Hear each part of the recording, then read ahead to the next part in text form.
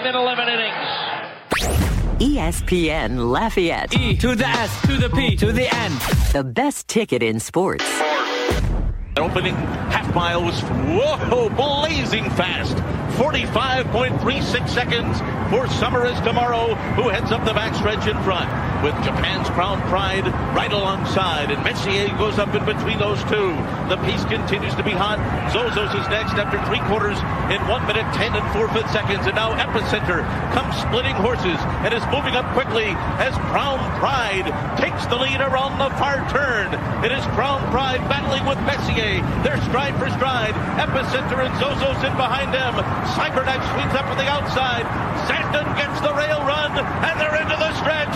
And it's Messier, Crown Pride, and Epicenter is coming up on the outside. Epicenter has taken the lead as they arrive into the final furlong. Sandon is coming after him. Epicenter and Sandon, these two, stride for stride. Simplification down the outside is next. They're coming down to the wire. Epicenter, Sandon, Rich Strike is coming up on the inside. Oh my goodness, the longest shot has won the Kentucky Derby. Rich Strike has done it in a stunning, unbelievable upset. Great Scott! The Great Scott Show. And as they head into the final furlong, all of the other radio stations and radio hosts are left in the wake of a keen turn of speed by the Great Scott Show, the champion. With Scott Prather. Steal the show.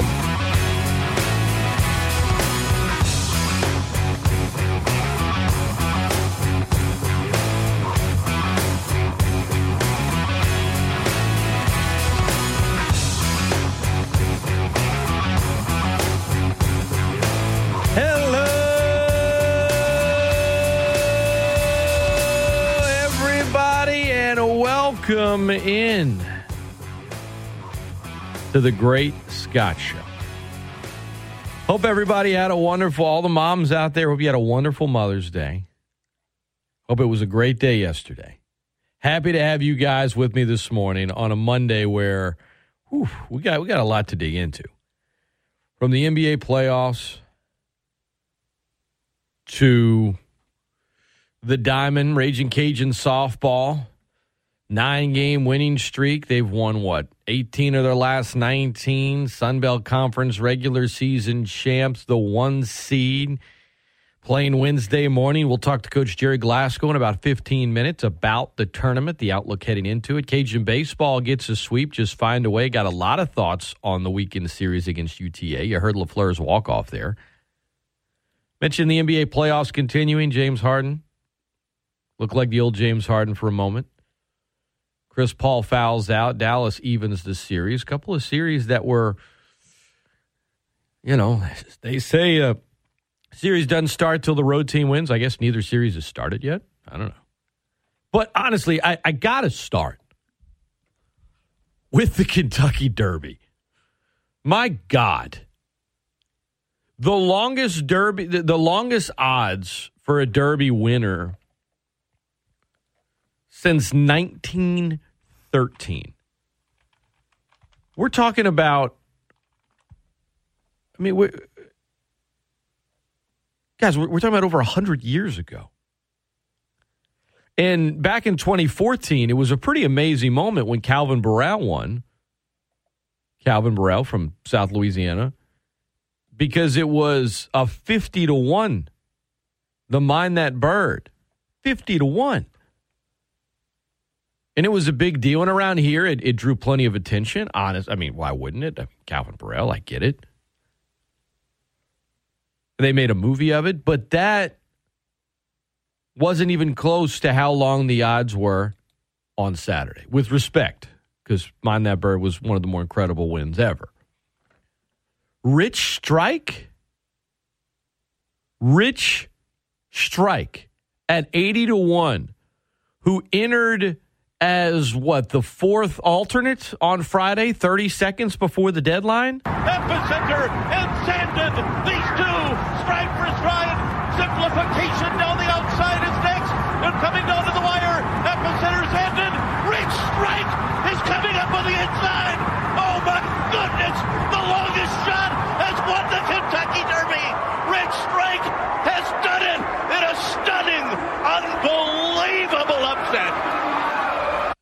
unbelievable is an understatement. Rich Strike at 80-1. And prior to the last moments, the play-by-play on NBC, amazing job, by the way, didn't mention his name except for one time before they even got to the half mile. And it wasn't even to point out what Rich Strike was doing. Shortly before the half mile, they're giving basically a rundown of all 20. All right, this guy's here, this guy's there, this guy there. Just kind of at the back end, I think it's 16th or 17th, and there's Rich Strike. And then in the back, tailing it off the last three, blah, blah, blah. That was it. No way did he think he was going to be mentioning Rich Strike again, maybe ever, much less a few minutes later to win the Derby, a minute later.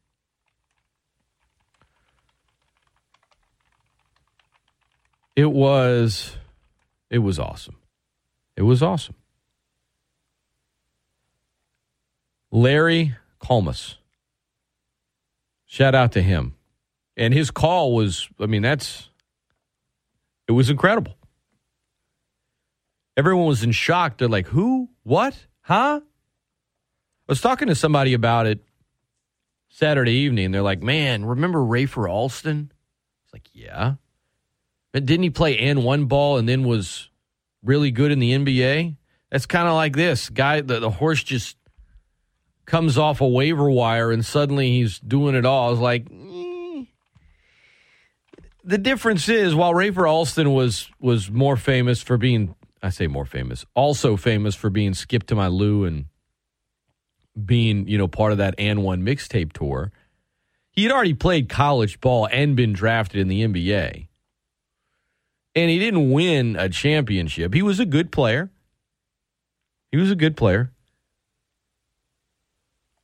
But, come on. No. Rich Strike would be like if you had taken someone off of the and one mixtape tour, immediately stuck them on an NBA Finals roster, and then they were the NBA Finals MVP.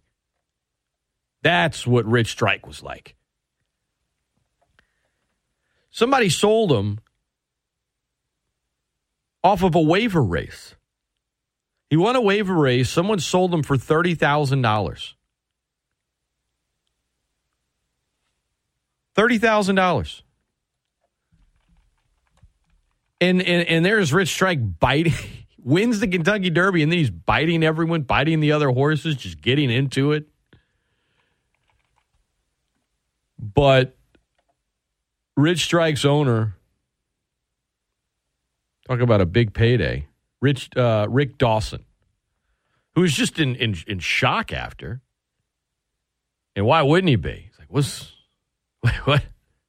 going on? He said, we always think we can win a race. Yeah, but then they talked to the trainer, Eric Reed, and they said, did you imagine this? No, not this. I mean, to say it's a long shot, again, that's like saying Michael Phelps is a good swimmer. It doesn't really do it justice. The second to longest odds in the race's history, last time a horse won that was longer, none of us were alive. I don't care how old you are. You ain't 109. Incredible, man. Absolutely incredible. What a moment. Purchased for $30,000 last fall. He was in a low-level claiming race. Wasn't even scheduled to run on Saturday. And then gets squeezed into the starting gate 30 seconds before the deadline because a number of horses couldn't go. He was 24th on the list to get in. Only one that was longer odds was Donrail in 1913. Yeah, who could forget Donrail? 91-1 odds. Rich Strike earned $1.86 million in the second victory of his 8-race career.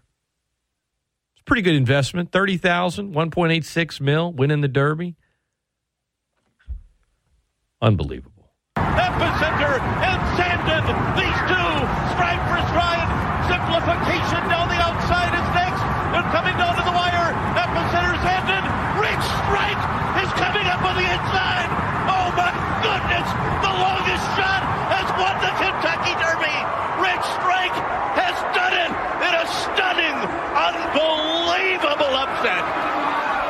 Larry Colmus, shout out to him, NBC Sports on the call there. Absolutely incredible. If you were one of the individuals that went to the Kentucky Derby and bought a T-shirt, now most folks, they're not there in a T-shirt. They're dressed to the nines. It's the history of it, the elegance, the outfits, the mint juleps, the hats, all that fancy stuff. But let's just say you wanted to go check out the Derby. Maybe you couldn't afford to be at the race, but you toured it the week of. You did something. Maybe you did want to take a T-shirt home. Even though you were dressed nice, you're like, I'm not going to do this again. Give me a T-shirt. I imagine the people that go every year probably don't get a T-shirt, but if you're a one-time deal, right, bucket list, give me a T-shirt. They had 10 of the horse races on the front of the shirt, 10 on the back. Rich Strike wasn't even on the shirt. Late edition. Kentucky Derby champion. Incredible. Long odds, to say the least. Raging Cajun softball. Not long odds to win the Sun Belt. They were the favorite. They won it. They're the favorite to win the tournament. Will they win it? What's going to be the key? What does Coach Gerry Glasco want to see out of his squad this week, aside from the obvious, to win the tourney? They're heading to Mobile. Game 1 Wednesday. They will take on the winner of ULM and Coastal Carolina. That is 10 a.m. scheduled start time Wednesday morning. You can hear it right here on ESPN Lafayette, the best ticket in sports. We will visit with Coach Gerry Glasgow right after this on The Great Scott Show. Don't go anywhere. Do you have... You, my friend. I'm glad I did this test on you, the friendship test. What? You got the best seat in the house. ESPN Lafayette. ESPNLafayette.com and the ESPN Lafayette app. He was the 1991 state champion in Nintendo. Ready, down, put. It's The Great Scott Show with Scott Prather on ESPN Lafayette, the best ticket in sports.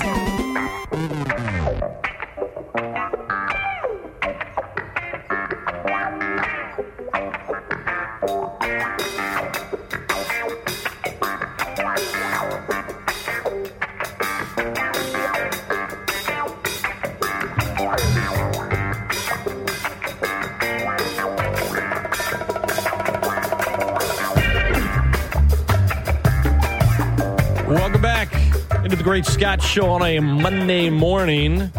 Louisiana Raging Cajuns softball went to Monroe over the weekend. The 22-ranked Raging Cajuns on a Friday night with the series opening win procured the Sun Belt Conference regular season title, their 18th overall in 21 seasons of completed play, their third consecutive. And then Saturday, take the doubleheader to end the season on a 9-game winning streak, head into the Sun Belt Conference tournament playing some pretty good softball. And joining us now, the head coach of the Raging Cajun softball team, Coach Gerry Glasco. Good morning, Coach. How you feeling on this Monday? Feeling good. Looking forward to the week, and the conference tournament's always a fun time and an exciting time, and then Sunday selection show and the crawfish feed at the field. So it's going to be a good week for us. No doubt about it, Coach. And heading to Mobile this week as the 1 seed. When you're entering, and it's not the first time you've been in this situation, but when you're entering a conference tournament and you're the favorite, but you also know that you're going to be playing after this week. You mentioned the selection show at the end of the weekend. I know so many Cajun fans are really excited about it. How do you keep your team, kind of their eyes on the prize and focused at this week before getting ahead of yourself to the week after? Well, by this time in the year, you've hopefully conditioned your team to understand how important winning is. And when you go out on the field and you compete, it doesn't matter, it's a game and you want to win.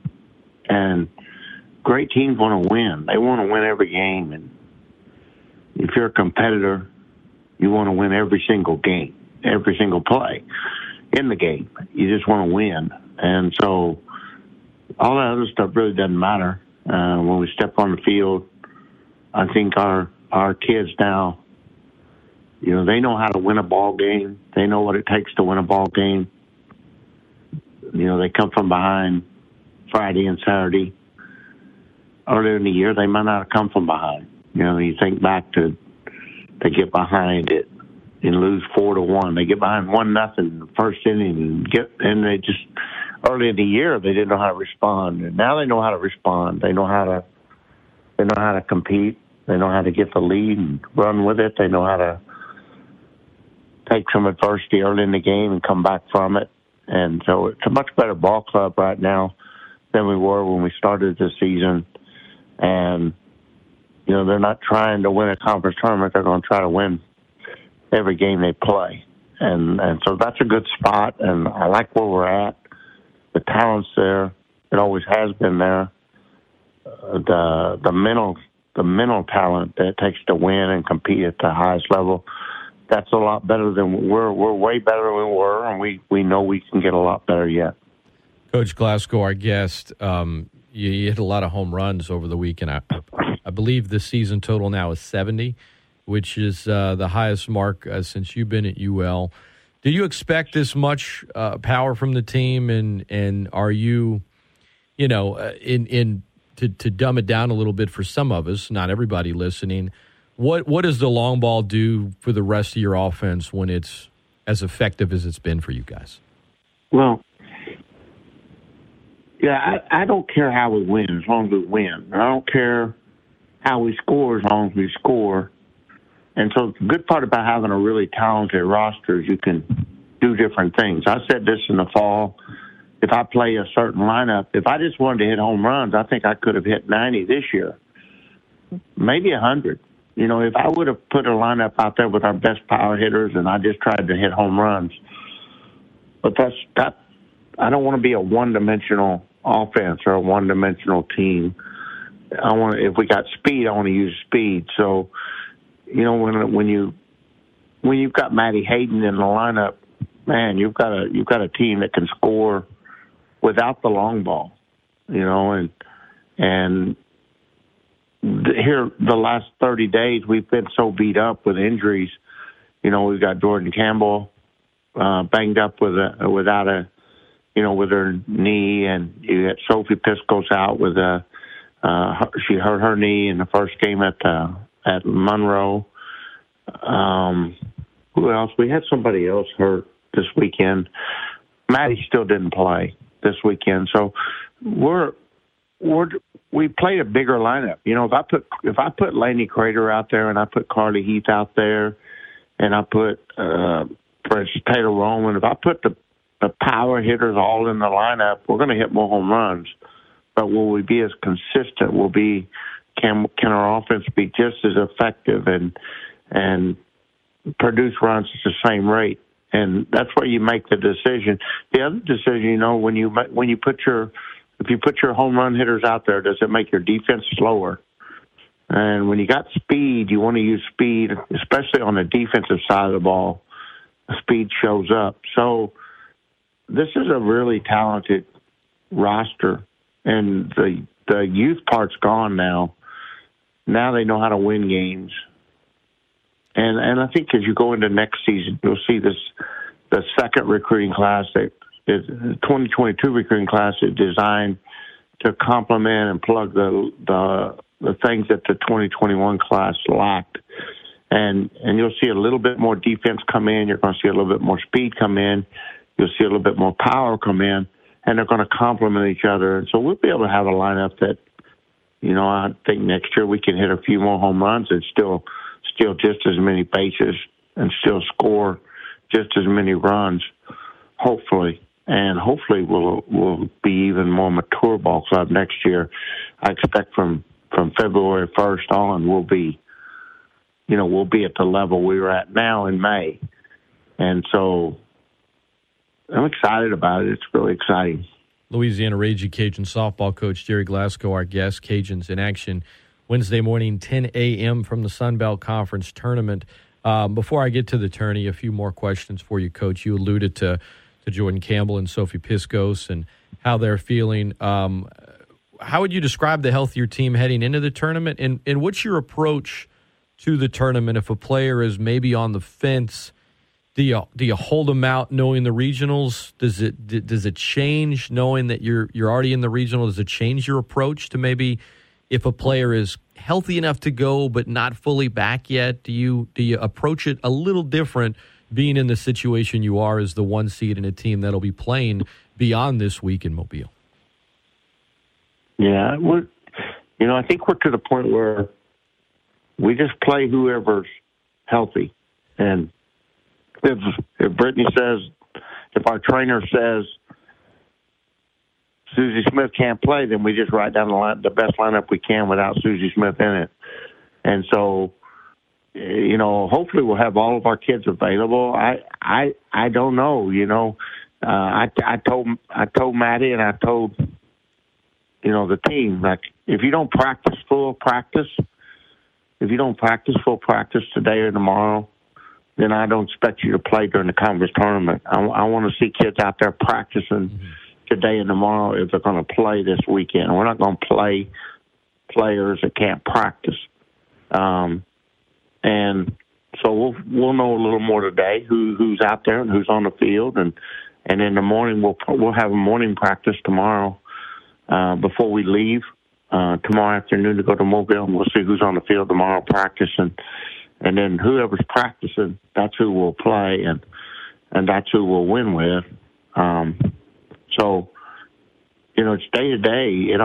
Piscos, I don't know. I'm hoping that, her knee was really sore, and we're hoping it was just a strain, but we'll find that out here in this next 48 hours, and we'll know a lot more about where she'll be for the conference tournament. Here's another possibility, will she be able to catch? She might be able to run, she might be able to play, but we don't need to catch her. So we'll find all those things out in the next 48 hours, but that's where we're at. I mean, we play, you go back early in the year, Maddie Hayden's hitting 400 all year. First half of the year, she's 400, and then she goes down. That seems like that'd be a devastating injury. But what we did, we were able to just keep playing. Rain O'Neal got hurt in the 12th game of the year. You're most veteran, your most experienced player, your most proven player, and we just kept playing. And so that's what we have to do. That's injuries are irrelevant. You just keep playing. The games don't stop. You expect to get injuries. We know we're going to have kids out. We're not going to have everyone go through the whole postseason without something getting banged up along the way. If we play as hard as we need to play, and we'll just keep playing, and somebody else have to pick it up. And so I like that about this ball club. They're resilient enough that it just doesn't matter, and we just keep going. Have you had a season in your career, Coach, where you've had this many lineup changes due to the health of the team throughout a season? Yeah. Last year was the worst ever. I mean, last year was the worst injury-affected season I've ever been a part of. We lost O'Neal and Roman for the season, and Julie Rawls for a big part of the season. It was just one after the other. Alderink was hurt.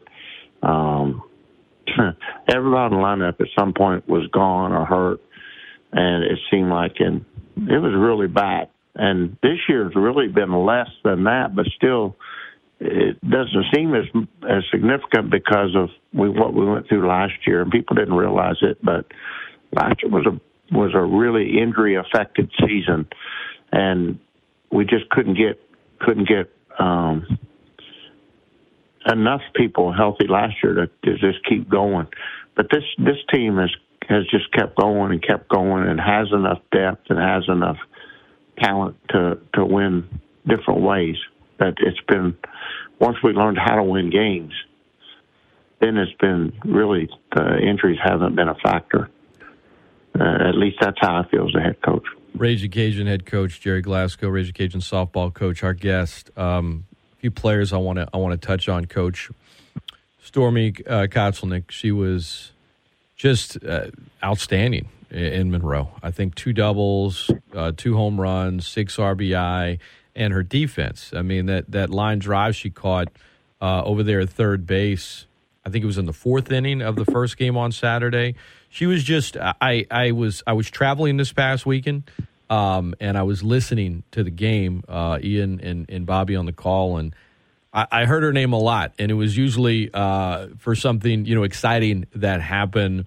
Could you speak about her process having, I know she grew up in the Midwest and then went to Washington for a year, redshirted, came down here. She's a Raging Cajun, but where has she, I guess, her journey from when she first arrived here to right now at this point in the season, playing the crucial role that she is for you guys? Yeah, just an amazing athlete. Stormy played first base this weekend most of the time. We played her at second some. We played her at third some. She's caught for us this year. She could play shortstop if we needed her to. She's an amazing athlete. And it's funny how, there's a reason she was number 7 recruit in the country. She committed to Washington in the 8th grade. And, she come out of high school, top 10 talented kid, and that was a huge pickup. When we got her, there's a reason when she went on the portal and called me and told me she was on the portal, and I went straight to Florida. And I spent a week down there just, there was a reason I did that, and because she's good.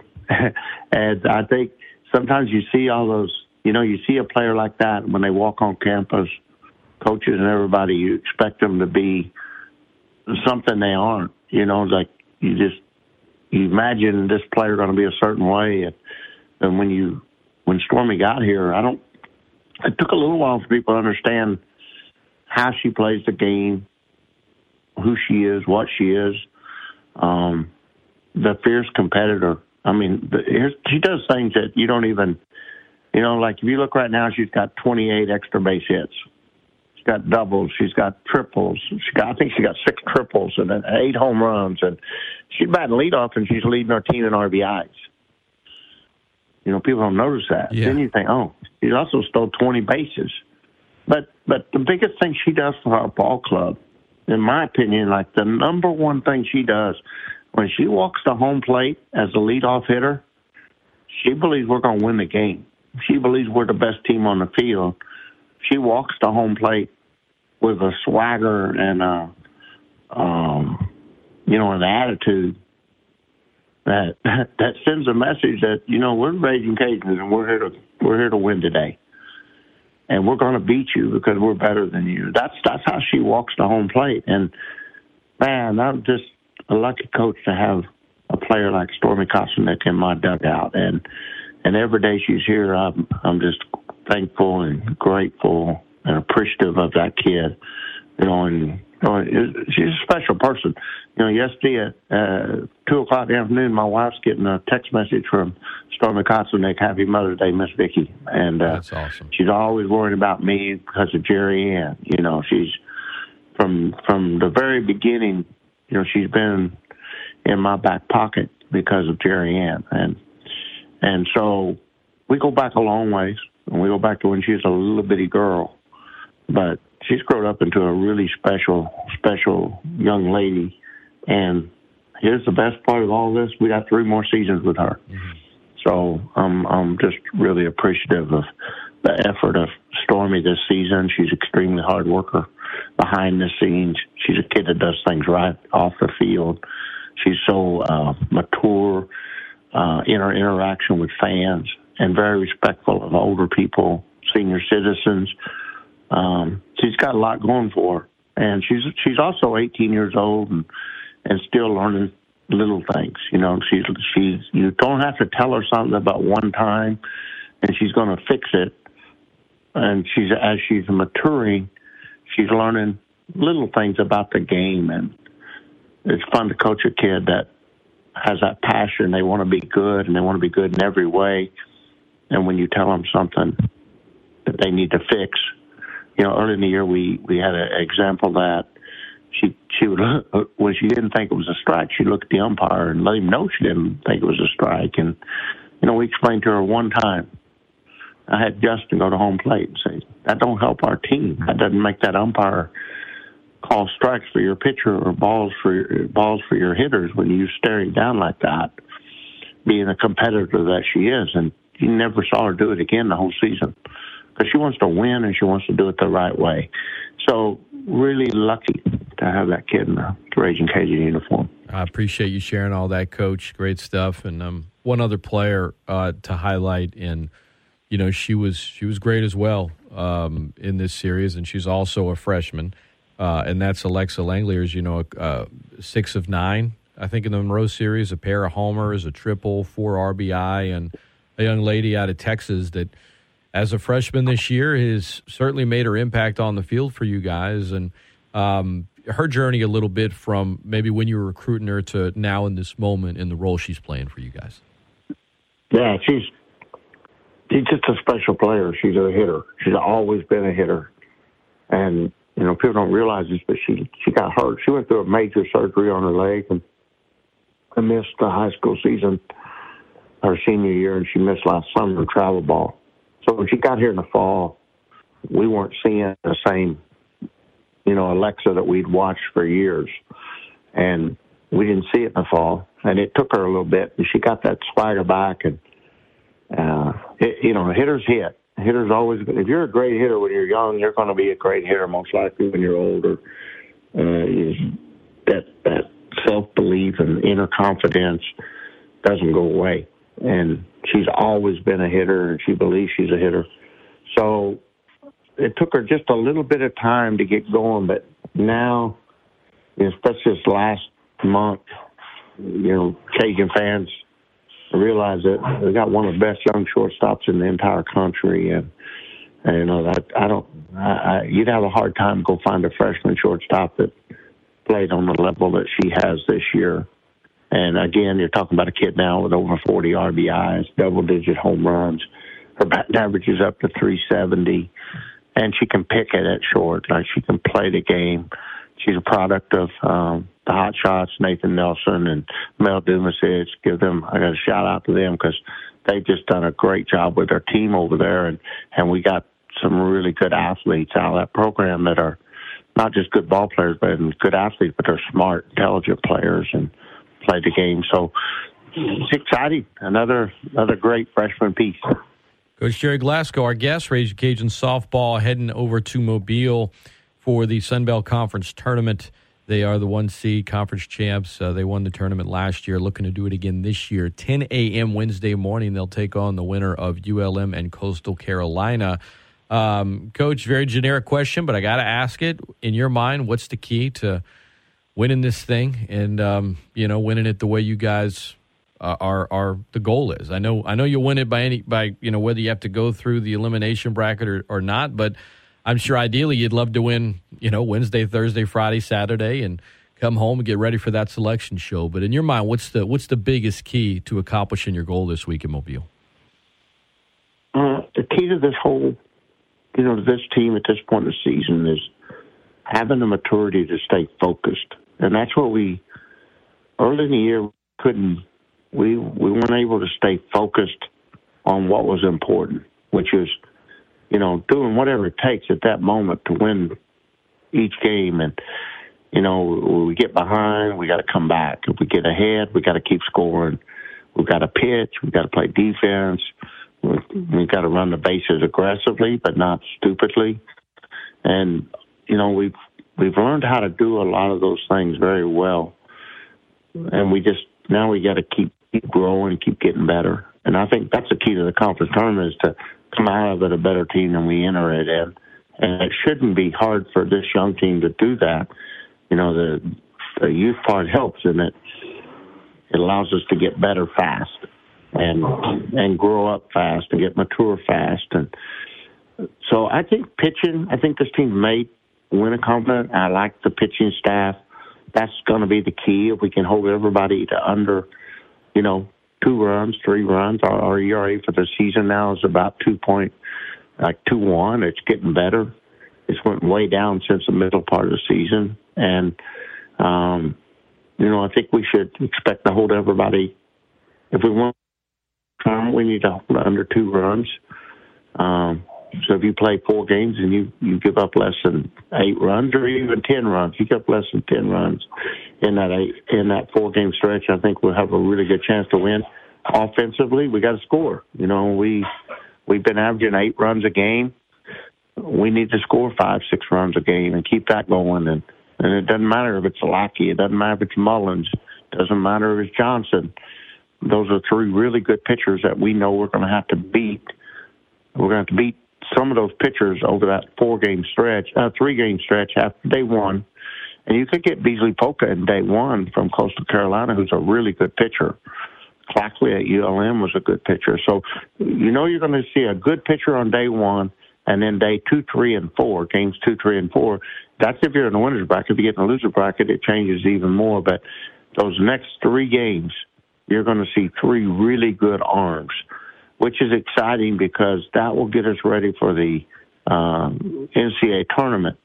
And I hope it plays out. Last year we got to the championship game against South Al, and they didn't throw Lackey. They threw somebody else. We won the game like 16-3, 15-3.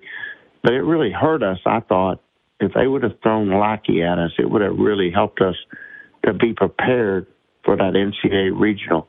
So I'm hoping that we get to see Johnson, Mullins, and Lackey, or any combination of those 3, the last 21 innings. And those 3 girls are good quality arms. They can all pitch in the SEC. They can all pitch in the Pac-12. We're lucky to have them in the Sun Belt now. I'm really excited about getting to see our kids battle them. And hopefully we can figure out a way to win those games. You know, and if we do, you should expect those games to be 2-1, 3-2 type games, and not 8-0 or 10-2 games you see sometimes in some Sun Belt games. Those should be championship style games, NCAA tournament style games where the score's low and close. And when you get in those, you can lose them, but I'd like to. If we can play those kind of games and win them, that'd be a really good way to go into the NCAA tournament.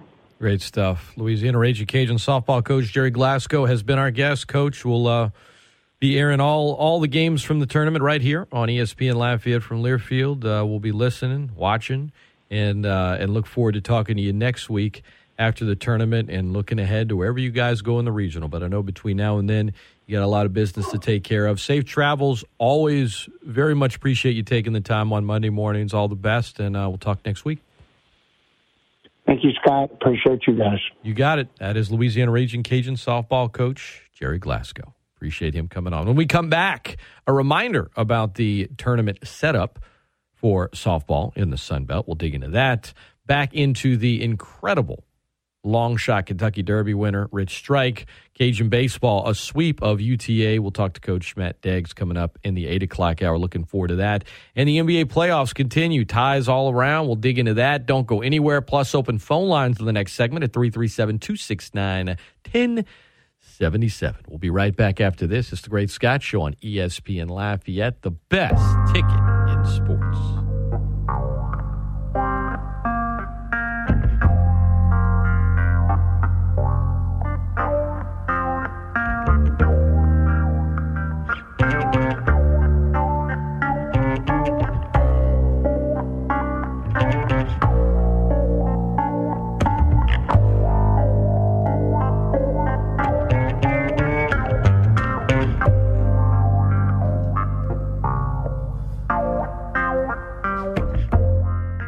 ESPN Lafayette. ESPNLafayette.com and the ESPN Lafayette app. Welcome back into the Great Scott Show. I'm Scott Prather. Appreciate Coach Glasco coming on. Coach Matt Deggs in the next hour.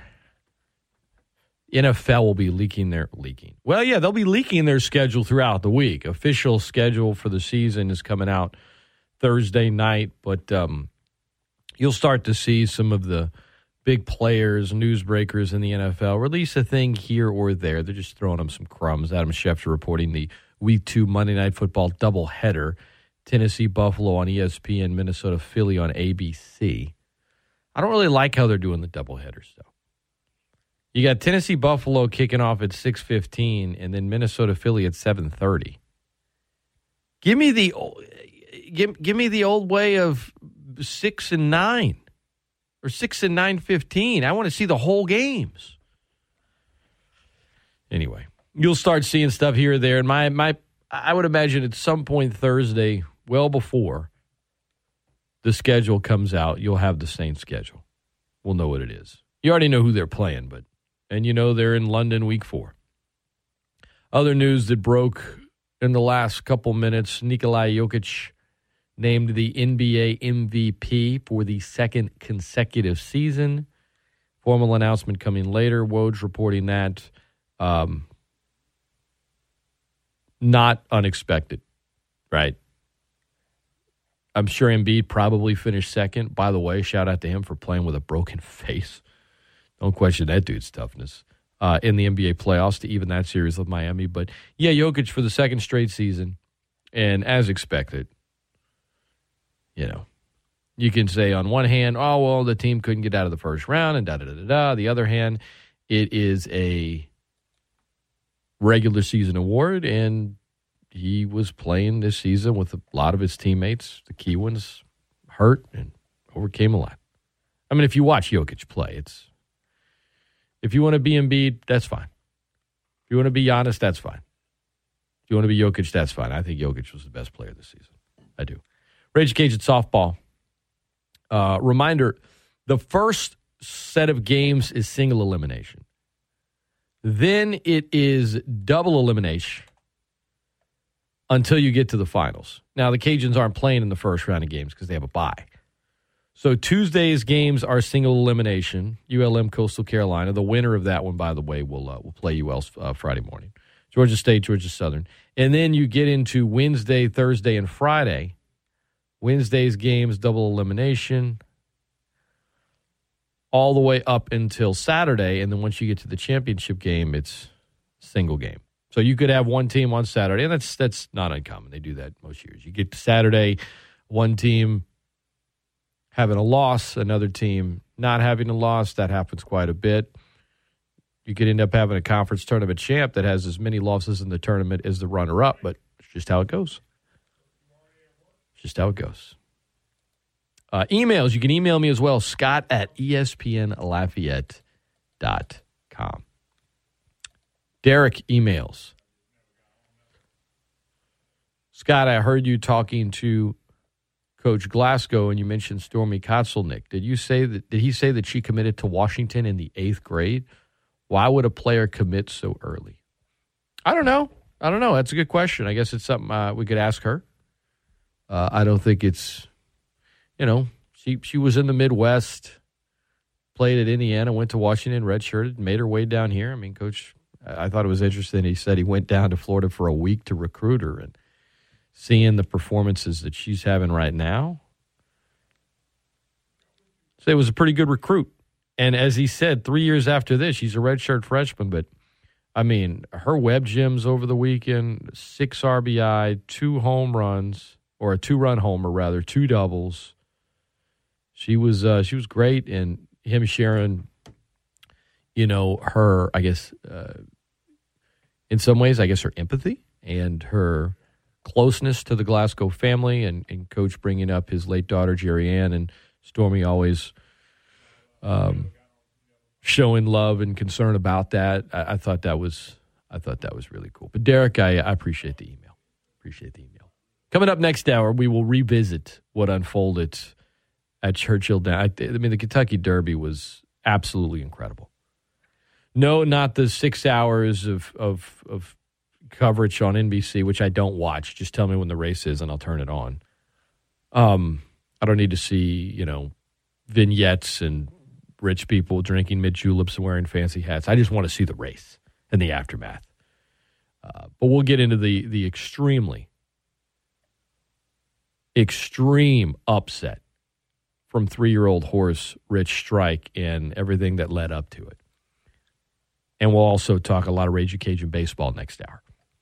As Coach Matt Deggs is scheduled to join me at 8:15, Cajuns get to sweep, walk it off with Trey LaFleur yesterday in extra innings. There's the pitch, swung on, and a ball hit to right that drops for a base hit. Here comes Hood. Here comes the throw. Cajuns win. Cajuns win. Cajuns win. Trey LaFleur with his 3rd hit of the game. And Louisiana gets the sweep over UTA. There you have it. More on that next hour. NBA last night, we mentioned it.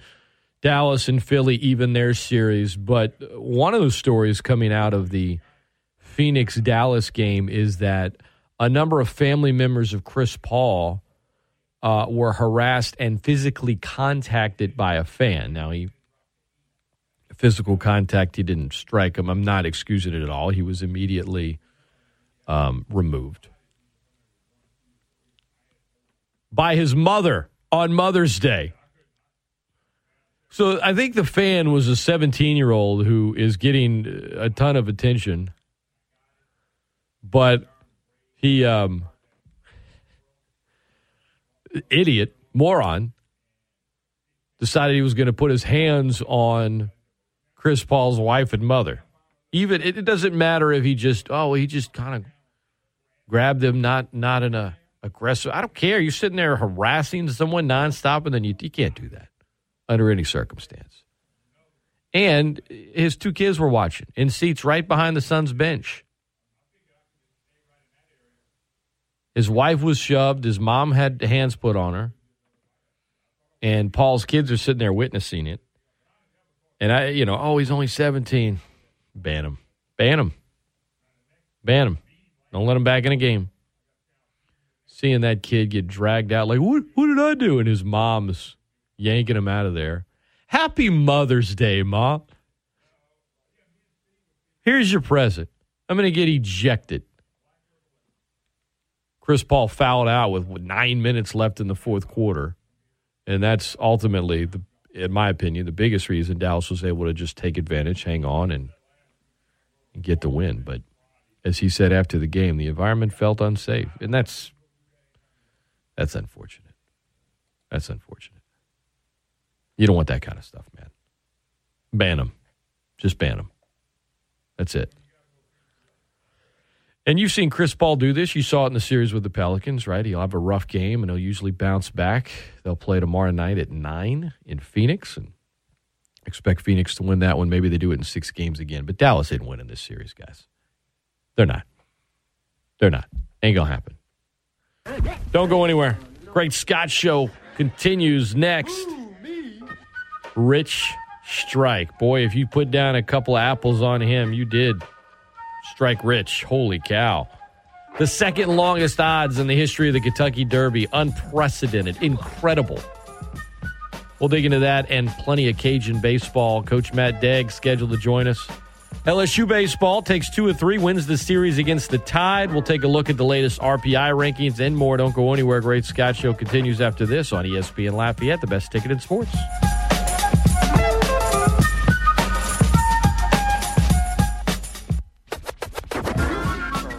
Blazing fast. 45.36 seconds for Summer is Tomorrow, who heads up the backstretch in front with Japan's Crown Pride right alongside, and Messier goes up in between those two. The pace continues to be hot. Zozos is next after 3/4 in 1 minute 10 and 4/5 seconds, and now Epicenter comes splitting horses and is moving up quickly as Crown Pride takes the lead around the far turn. It is Crown Pride battling with Messier. They're stride for stride. Epicenter and Zozos in behind them. Cyberknife swings up on the outside. Sandon gets the rail run, and they're into the stretch. And it's Messier, Crown Pride, and Epicenter is coming up on the outside. Epicenter has taken the lead as they arrive into the final furlong. Sandon is coming after him. Epicenter and Sandon, these two, stride for stride. Simplification down the outside is next. They're coming down to the wire. Epicenter, Sandon, Rich Strike is coming up on the inside. Oh my goodness, the longest shot has won the Kentucky Derby. Rich Strike has done it in a stunning, unbelievable upset. Great Scott! The Great Scott Show. And as they head into the final furlong, all of the other radio stations and radio hosts are left in the wake of a keen turn of speed by the Great Scott Show, the champion. With Scott Prather. Steal the show.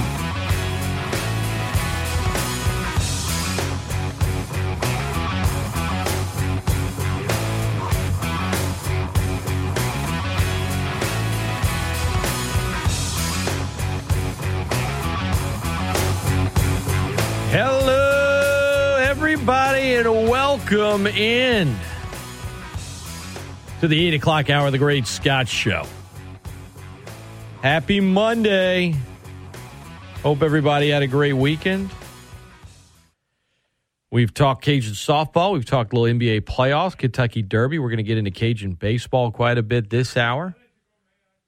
Cajuns RPI, they sweep but falls back to 53. That's because of where UT Arlington's RPI is. LSU takes 2 or 3 from the tie, but their RPI falls 3 spots back from 14 to 17. Texas State's RPI improves. They are up to 38.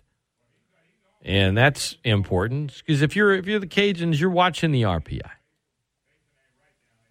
The coaches admit you watch it to an extent because you have to. You don't want to go over the top with it, but, to an extent.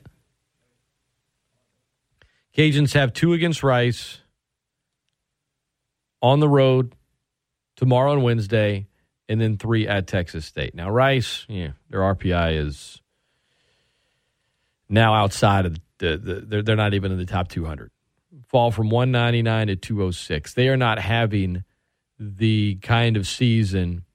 Rice just, it's been a while since they've been Rice in baseball. You're talking about traditionally one of the better baseball programs out there, and historically, rather. And this year just ain't it.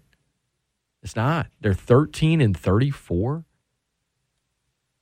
They've given up a ton of runs. On the road this weekend in Charlotte, they lost 13-0 on Friday. They lost 14-13 on Saturday and 9-0 on Sunday. And you go look up and down at some of their scores on the losing column, giving up tons and tons of runs. Not a good year for them in Coosa at all. It's just not. It's just reality. But Texas State, on the other hand, a big series for a number of reasons, obviously, right? I mean, look at the standings in the Sun Belt Conference right now on the baseball side of things.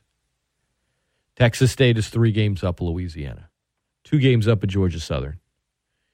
Cajuns are 3rd, but only a half game up on Coastal Carolina. 1 through 4, it's still up for grabs with 2 conference series left, and there was no separation over the weekend. They all won. They all won with sweeps. You still have an opportunity, if you're the Cajuns, to accomplish your ultimate goal. Now, you would need Georgia Southern to lose. You'd need to sweep Texas State. You need to finish the season strong against Little Rock, whose RPI is not great either. I think it's 210 currently. You also have that midweek game against Nichols. That's a makeup from earlier in the season, but it's big. Big. And it was a big series win, series sweep. We'll get into some of the details of that again, 10 minutes with Coach Matt Deggs.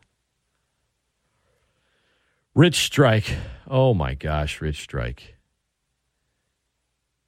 To say that it was a long shot for Rich Strike to win the Kentucky Derby is like saying Michael Phelps is a good swimmer or Calvin Johnson was a good receiver. Or Jonas Valanciunas has he has an above average beard. Come on. Talk about huge understatements. 80-1. 8th race ever. This horse was bought off of a waiver race for $30,000. Had only one, and that was the only race win for it. Gets its 2nd win in 8 races. Oh, and it just happens to be the Kentucky Derby, where it was on standby behind a number of other horses. Got cleared to join the Derby race in the field 30 seconds before the deadline on Friday. If you got a T-shirt at the Kentucky Derby, an official one, whether you went to Churchill Downs this week beforehand, whether you were there on Saturday, though that's not so much a T-shirt crowd there, or whether you got it online, they have 20 racehorses that were set to participate in the Kentucky Derby. Rich Strike is not on the front or the back of that shirt.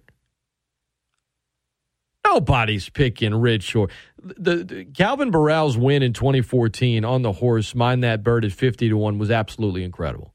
They made a movie of it. It was awesome. I loved it. Folks know Burrell around here. Obviously, in the racing world, he had won the Derby before. And even that, compared to the long odds, was not as long as this one. 80-1. There's been only one other Kentucky Derby winner in history with longer odds, and that was over. None of us were alive when it happened. Go back to 1913.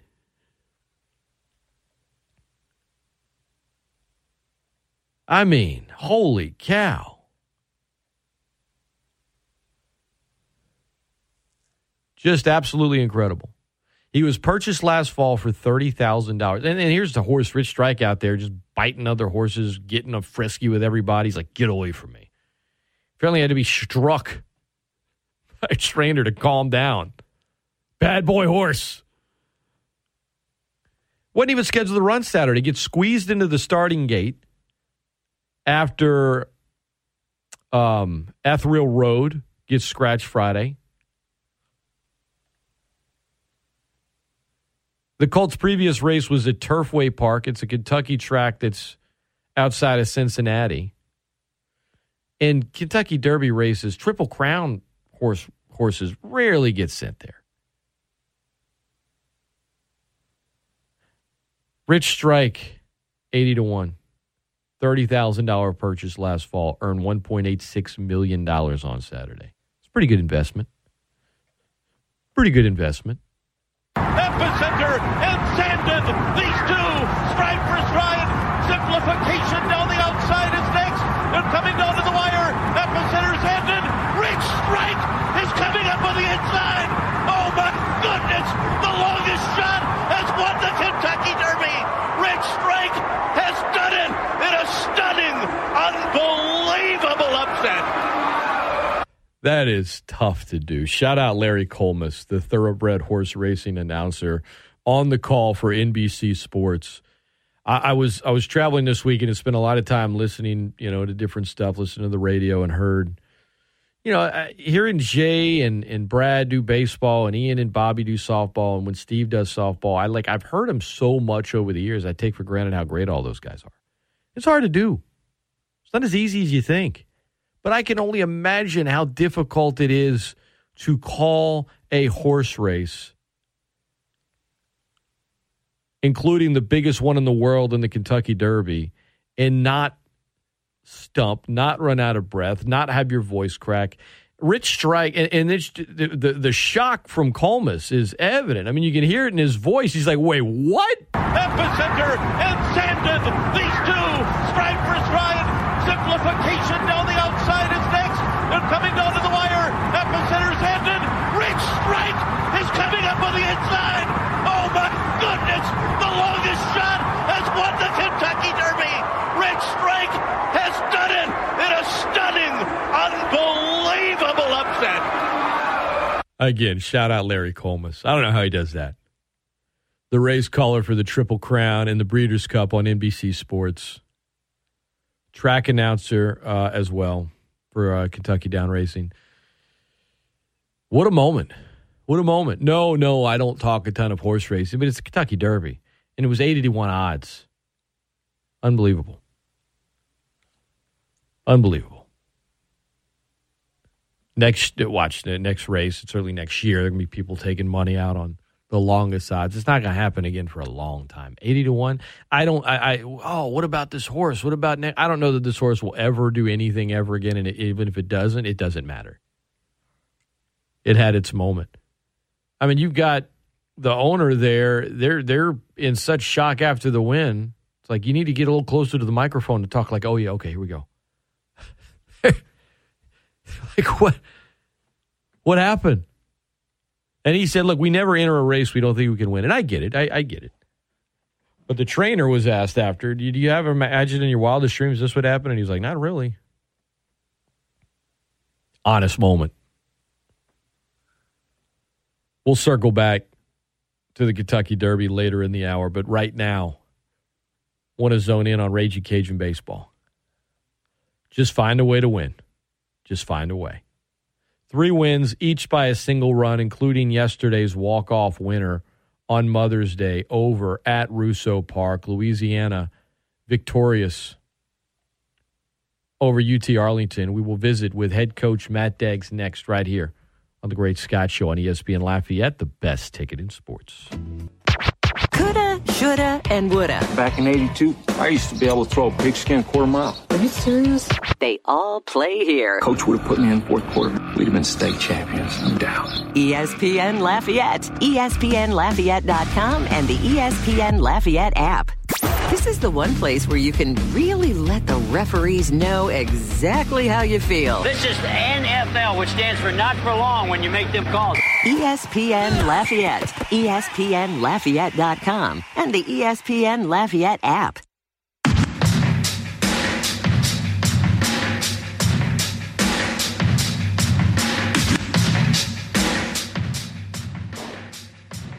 There's the pitch, swung on, and a ball hit to right and drops for a base hit. Here comes Hood. Here comes the throw. Cajuns win. Cajuns win. Cajuns win. Trey LaFleur with his third hit of the game. And Louisiana gets the sweep over UTA. 6-5 in 11 innings. Welcome back into the Great Scott Show on a Monday morning. Joining us now, as he does each Monday during the baseball season, the head coach of Louisiana Raging Cajun baseball, Coach Matt Deggs. Good morning, Coach. How are you feeling? Hey, Scotty. How you doing, brother? I'm doing good, man. I'm doing good. The caffeine hit early this morning. I don't know about you, but it's a beautiful day. It's a beautiful day. It's a Monday, right? We need 2 of these in a row. I know, 48 hours a Monday, man. That's what the doctor ordered. I got up about 4:30 and hung out with the dogs and just had a little quiet time. So it's about noon to me right now. It's not quite noon for me, but I did the same thing. Woke up early, hung out with the dog, and drank some caffeine, had some prayer time, and then came over here to work. Mondays maybe the coffee tastes a little better when you're coming off of a sweep, but just find a way, right? 3 wins by a run. And, I know you've tinkered with the lineup all season, and you did it again this weekend based on, what the opponent was doing. It worked well for you. In your mind, what was the number of things, right? But what was at the top of the list for you guys being able to have a successful sweep over the Mavericks? Just outlasting them and being in tremendous shape mentally and physically. And because you cannot, Scotty, underestimate the heat on the field. It's and some of those guys will probably disagree with me, but, 13 and 14, we got the privilege to play in some hot weather because of hosting the Sun Belt Conference tournament in 13 and then the run that we made in 14 in the postseason. And, that's not the hottest weather you're in all year. Actually, it's August, September, October, but it's a different heat. When Coach made the renovations to the stadium, it's absolutely tremendous and gorgeous. But it traps heat on that field, and there's just not much circulation. And so, and we love hot weather, but it's a different heat, man. It'll melt you. It's like being in a sauna or probably a steam room, for 4 or 5 hours. And so our conditioning came into play, and then our pitching, I thought we got some really good starts and some really good performances out of the bullpen. And excuse me, defensively, we weren't as sharp as we've been. But boy, we had some great plays to go along with it too, and I thought that was kind of the difference in the I think we only hit like 270 something for the series. I knew they were going to pitch us tough. I told our team, look, this is going to be a tough series. UTA has traditionally played us tough, and tip of the cap to those guys. They competed extremely hard all weekend. They came up with some big hits themselves. And got some really good pitching performances. The guy on Friday night's good, and then the kid Saturday threw enough strikes and had enough wiggle on it, changed speeds to, and there was a little hangover effect too from facing King on Friday. So now you got some results mounting up on you, and then they ran a legit arm at us yesterday, 93, 95 with a power hook, and commanded the ball pretty decent. So. It was just a matter of finding ways to win, and when we got those opportunities, we took advantage of them. Our two-strike approach, or not two-strike, our approach with 2 outs right now is just deadly. And, we've surpassed our opponent in 2-out RBIs. We're close to 280 with 2 outs. That's a stat I really look at. And our opponent's at like 213, 214 with 2 outs. So that's a big deal. Those are backbreakers.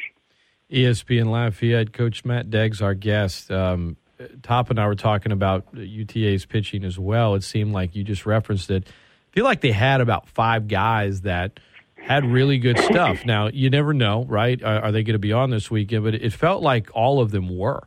And you found the right you guys found the right matchup. And like you said, just find a way, whether it be responding and answering, and you can, folks can look at a record and RPI. I was looking at the arms, and the ones that the Mavs had that were good seemed like they all pitched maybe their best over the weekend, and you guys were still able to get it done. And you mentioned, with 2 outs in your approach to the plate. How far has that come from the beginning of the season to now, the 2-out hitting for you guys in batting? It's made it's helped turn our season around, that with eliminating so many walks, hit batters, and errors. I mean, our opponent probably has 30, 40 more errors than us right now. We're getting close to evening out the walks. And then, like I said, we've surpassed them in 2-out RBIs. We're approaching 100, and the goal should be 150 every year. Really, the game's played in 3 spots. Whoever owns the fastball has a distinct advantage. Whoever owns the plate has a distinct advantage, and if you can win the 2s, man, those just break the will of your opponent. And when you combine pitching and defense with that, it gets a little bit suffocating, and it can get frustrating at times. And that's why you look at the double play we turned, you look at the play Debo made, you look at one of the best catches I've ever seen by Shock and center. Hood continues to play outstanding defense. And the job Julian's doing behind the plate, he takes away any option of a running game. That can get frustrating at times. You mentioned that catch by Shock and center. It was to call it a web gem would be an understatement, huh? Oh, it was that's just God given, right? I mean, you're not going to teach that. It's and what makes it more special, and this is just the old school in me. He had been throwing up for 2 straight days, and to do it in that heat, and that's why I pulled him on Friday night. He couldn't stop throwing up, and to do it in that heat and that situation and everything he was facing, man, that's good stuff. I mentioned, earlier you tinkering with the lineup depending on the matchup and what you're seeing out of the guys in practice. A number of times over the weekend, I know Bobby, I don't think he played Friday. He starts Saturday, some big hits for you. Heck, I played the game winner coming into this interview with you from LaFleur. He wasn't playing all weekend or didn't start all weekend, and then he has, huge hits and drives in 3 and has the game winner. How much is it a formula use, Coach, that, okay, today I'm going to decide, or do you kind of know going into a matchup how it's going to play out over the weekend? I guess my question is, how fluid is the process of you tinkering with a lineup during a conference weekend series? Well, everything is options driven, right? You've got to have some options to do that. But I watch a ton of video, which, some years I do, some years I don't. I do a lot by gut instinct. I watch a ton of video this year because I got a group of dudes that can go out and execute a game plan, and they're eager to. And, so that's the way I do it. And so I look at these matchups, and we hit so much, man, that I can tell you, I can make you look good or bad in BP because I know where your strengths and your weaknesses are. And they understand that, and tip of the cap to them because the competition's so high that they're pretty much all ready, man. And they're ready to go at a moment's notice. And, so I do everything by gut and feel and just, instinct. And sometimes it works and sometimes it gets us all in trouble. But, like Bobby and Raymond, Trey LaFleur, and they accounted for 5 2-out RBIs, man, and that's between them three and Hood.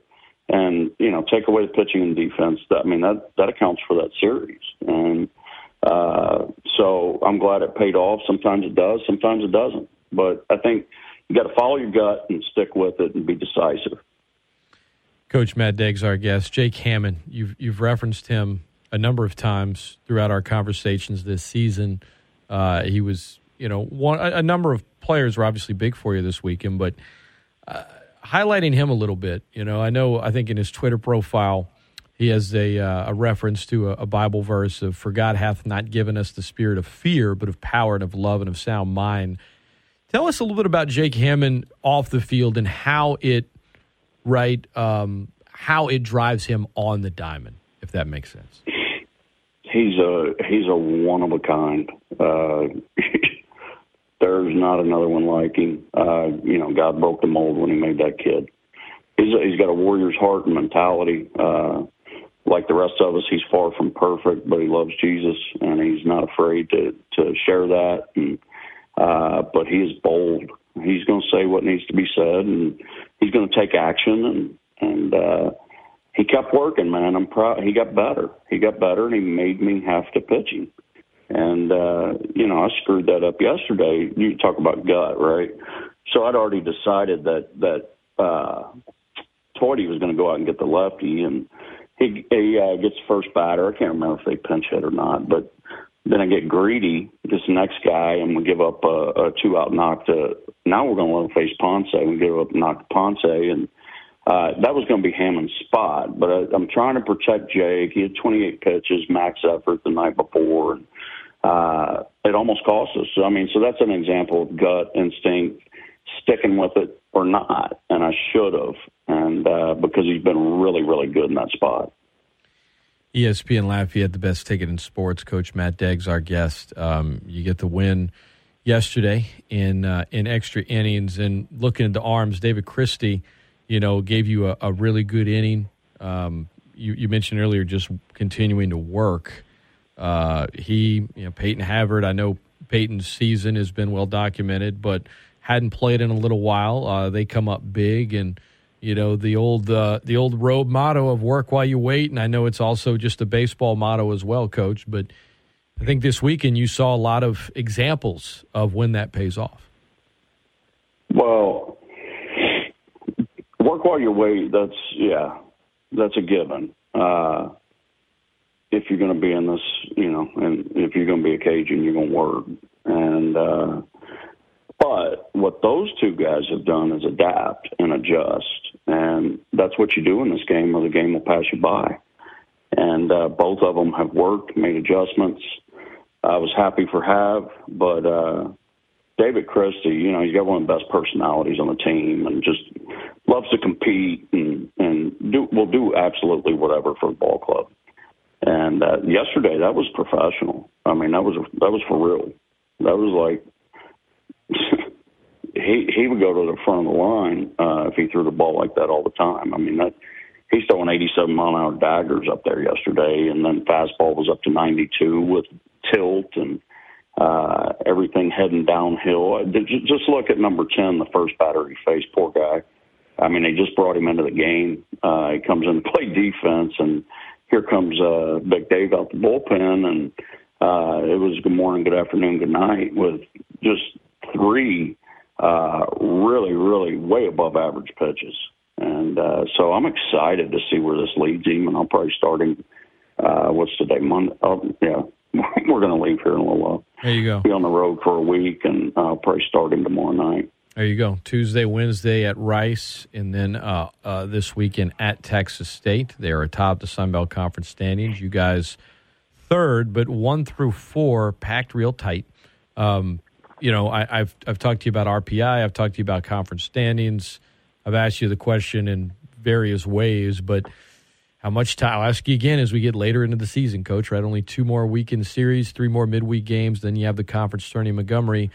How close are you following the conference standings and the RPI, and how do you make sure, okay, we know what we have to do, but mentally we can't Can't focus as much on that in terms of what we got to take care of on the diamond. It can control what we can control.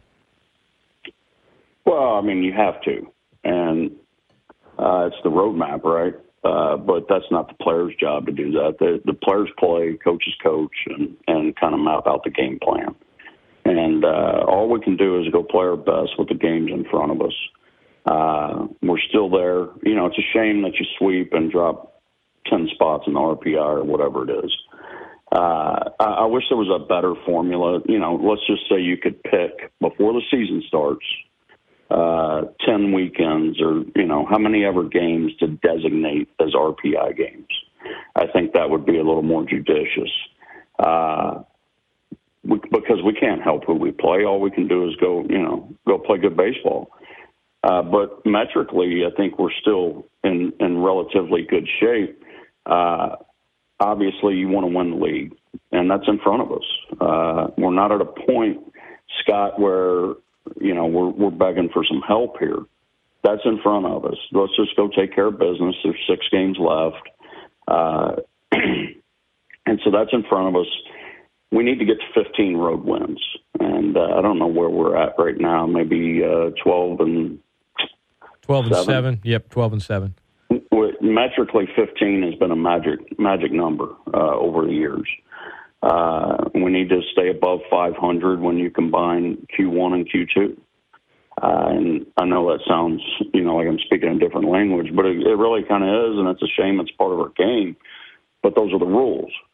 And so we're looking to win the league. We're looking to continue to play good baseball on the road and be in great shape when we hit Montgomery. There you go. I think latest RPI, Little Rock 210, Rice 206, Nichols 173, but Texas State 38. And you mentioned being on the road this week. You got 5 on the road right here in front of you. It's a road trip, and then you're back home to wrap up the season. So a lot of metrics, a lot of goals right there still in front of you, and then after that it's Montgomery. So are you pleased with... There was a point this weekend, you know, where we had the number 3 rated non-conference schedule in the country. And so much of, and this is the crazy part, so much of your future is determined by what past opponents did this weekend. Right. That's the crazy part about it. I mean, that's why... And we've just hit a little lull with that as far as some of their performances. Sadly enough, you know, here's how crazy college baseball is. I want you to help me make sense of this. If I play UC Irvine, right, and we win a series, what do you think we want UC Irvine to do for the rest of the year? Win. But then coaches turn around and share scouting reports on past opponents. Why would you do that? I don't get it. That's just the norm of our game. It's layered, right? On one hand, you know, sharing scouting reports is, I guess, I'm guessing, Coach, you would know better than me, something that's been around a really long time. As long as I've been doing it. And then from an RPI standpoint, you have 301 teams in the RPI, but how many teams out of 301 is it super significant to? I mean, we could say all 301, but the reality is most years it's just not. There's some teams they're not following the RPI. They're just kind of, well, we're gonna try to, you know, I mean, Prairie View has a winning record, but you know, they're 271 in the RPI. They're probably not focusing that much. They're just trying to win their games and go on and win their conference tournament. So I think probably because one's been around a long time and the other isn't as important to a vast majority of the schools as it is. It's I don't want to say it's only a few, because the RPI is important to you know, obviously the best schools of the country, but they're still outnumbered by the majority. Now that may make no sense at all. I'm just trying to put math to it. I don't know. You know, it's not as common because of the development of everything streamed and Synergy, which is a video system everyone has.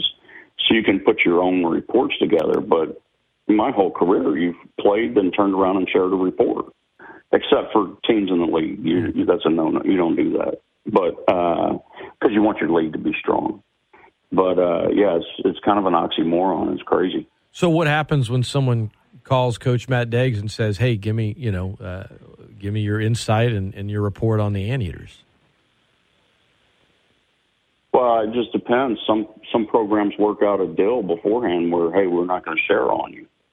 But it's an accepted norm that you just hit send on the email and send them the report. I mean, that's how everyone derives information. There's relationships. There's all kinds of stuff you have to take into account. So do you kind of go on a case-by-case basis? Case-by-case, everything is. There you go. All right, ESPN Lafayette, the best ticket in sports. Coach, before I let you go, I saw something pop up on my Twitter timeline over the weekend. I wanted to play it for you real quick. Hang tight. Captain Pete Maverick Mitchell. Your reputation precedes you. Good morning, aviators. This is your captain speaking. What the hell?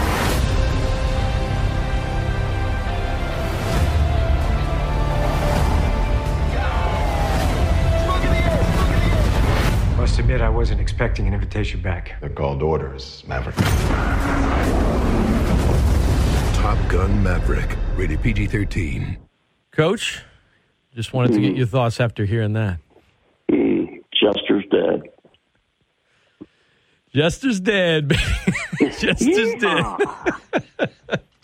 ESPN Lafayette, the best ticket in sports. For those that don't know, Coach Matt Deggs' favorite movie, Top Gun, and I guess 37 years later, the sequel's coming out, 35, 36, something like that. 86 or 7? I think 86. Yeah, I think it's 86, the original. So now this one's been on the shelf for a while. They were going to release it, and then COVID hit, and so they wanted to make it a summer blockbuster, But yeah, it's 36 years later. It's back. I bet you didn't think as you got older growing up that there was going to be a sequel that came out to your favorite movie when you were at the age you are now, which I won't share. Hey, man. Whatever it takes, right? That's it, man. That's it. ESPN Lafayette, best ticket in sports. And that was your motto this weekend. I know that's been the motto for your team throughout the season. Safe travels on the Texas road trip, Coach. I always appreciate you taking the time, and we'll chat again next Monday. All right. Thanks, Scotty. See you. You got it. It's Coach Matt Deggs. Really enjoyed him sharing the aspect, the part of the scouting and sharing reports and the RPI being what it is and the importance of it, and Cajuns needing UC Irvine to do really well. But do you want to share a scouting report?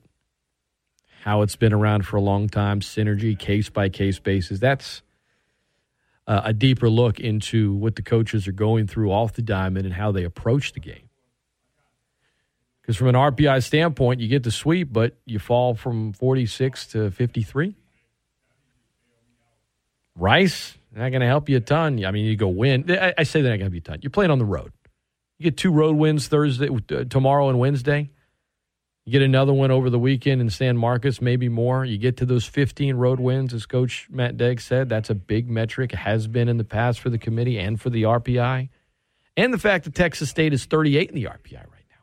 And they're in first place in the conference. This is a huge week for Raging Cajun baseball.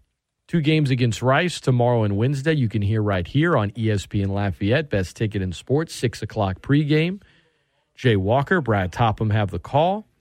Then this weekend against Texas State, 6 o'clock Friday, 4 o'clock Saturday, 1 o'clock Sunday, pregame 30 minutes prior over on Newstalk 96.5 KPEL. All of that powered by Learfield. 40 minutes after the hour of 8 o'clock. When we come back, the injury impact in the NBA playoffs right now. The MVP has been revealed. When fans get a little too close, and a ginormous upset on the biggest stage over the weekend. That's all coming your way right here on ESPN Lafayette, best ticket in sports.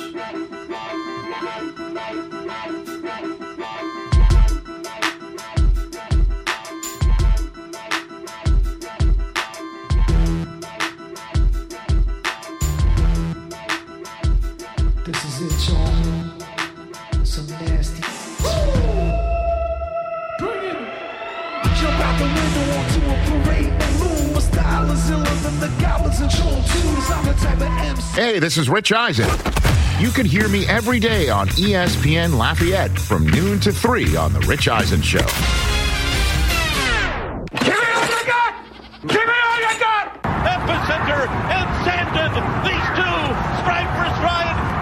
Vacation down the outside is next. And coming down to the wire at the center's ended. Rich Strike is coming up on the inside. Oh my goodness! The longest shot has won the Kentucky Derby. Rich Strike has done it in a stunning, unbelievable upset.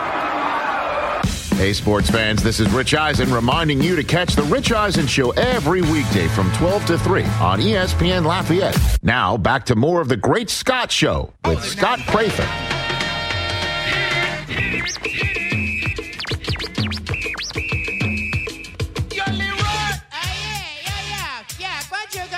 Jam right about now. And now I chill real ill when I start to chill when I fill my pocket with an $1 bill. Well, welcome back into the Great Scott Show, 8:45. Phone lines open, 337-269-1077. You can email me as well, Scott at ESPNLafayette.com.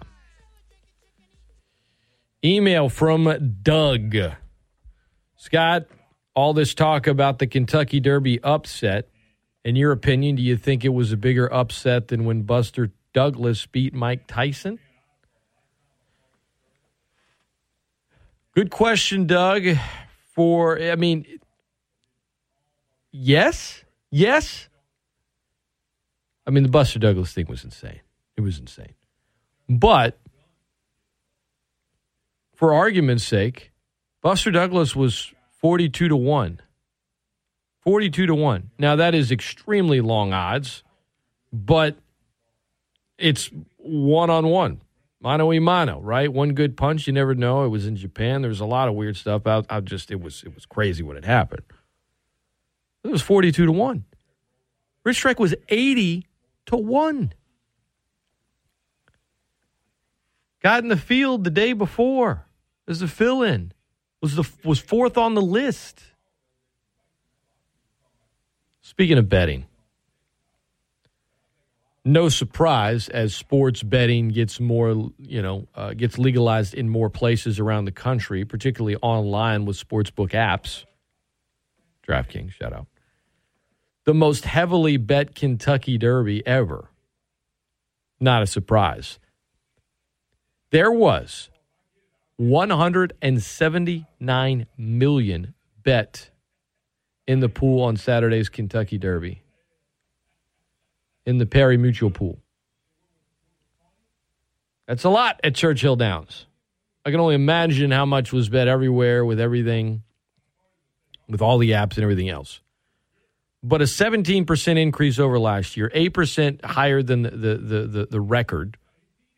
This is per Churchill Downs. So of that, how much do you think was bet on Rich Strike? Who had the longest odds? $501,135. Part of that's because he was 80-1. Part of that's because he didn't enter until the day before. And no doubt it was the lowest amount bet on any horse in the field. And I'm sure the sports books absolutely loved it. I mean, if you bet on Rich Strike to win the Derby back in March, it's 300-1 in Nevada. The sports books odds were a little different than they were at Churchill Downs. 300-1, 200-1 on Saturday at the Las Vegas Sportsbook Circa, the day of the race. Man, those big odds, and they're nowhere else to be found, just at that casino. Yeah, that casino lost a little bit. Little bets, right? 25 here, 50 there. But when it hits, wasn't even in the field until late Friday. Incredible. The sports book in Nevada that had the 200-1 odds said that there were about 80 to 90 bets on Rich Strike. Many 15 minutes just before the race. At that point, the odds were about 150-1. Tell you what, enough of those $25 and $30 bets, $50 bets, even if it's only about 90 of them, at 150-1,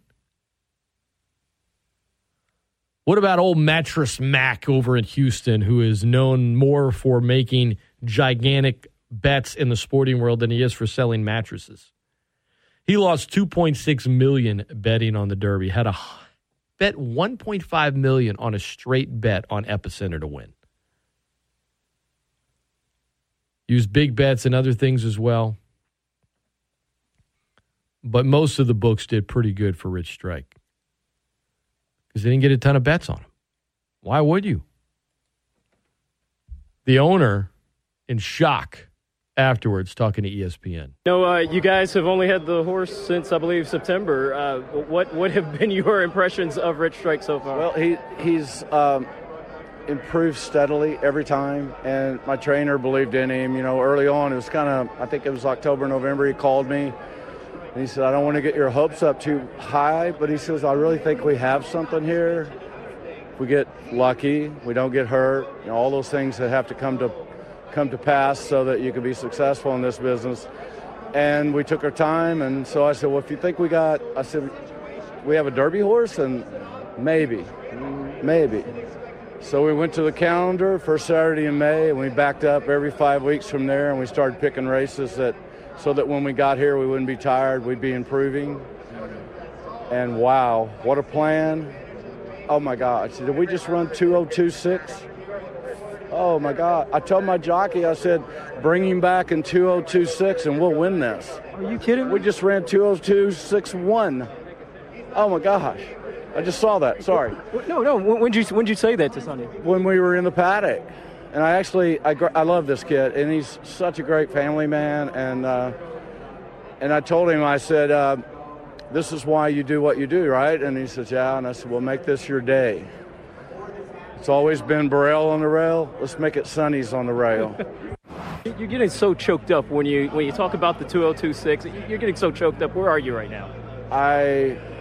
I'm not real sure that this is all real, actually. I asked somebody earlier, my trainer, when we were on stage, I said, this is really happening, right? And he says, yeah, this is really happening.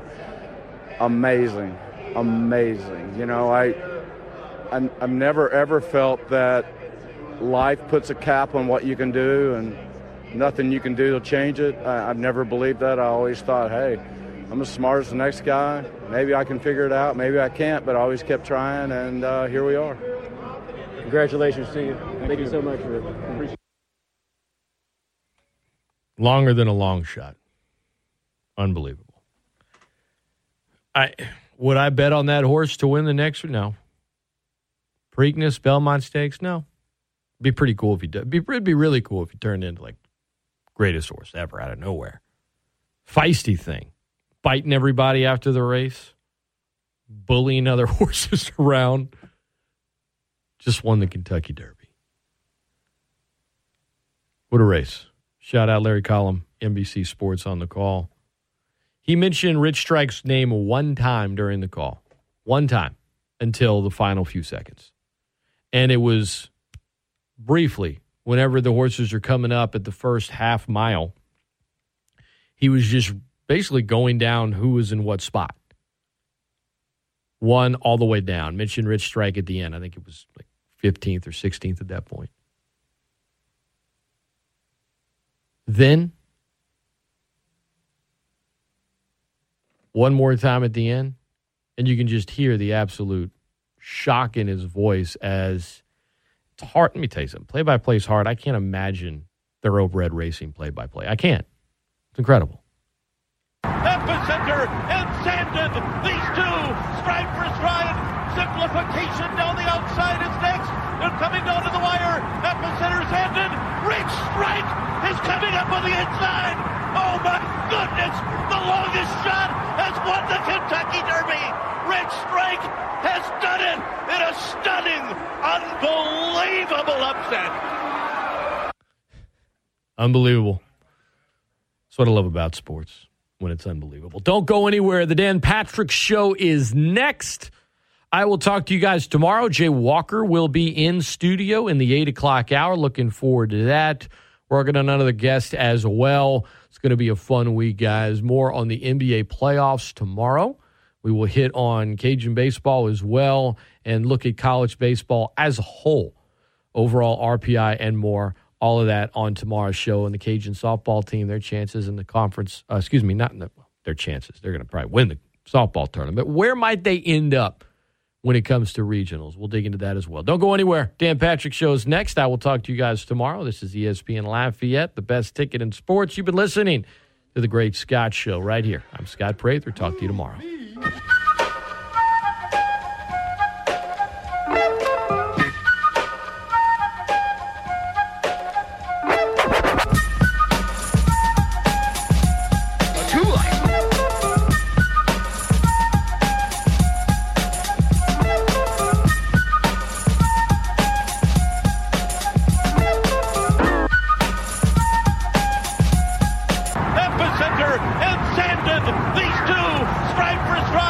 Simplification down the outside.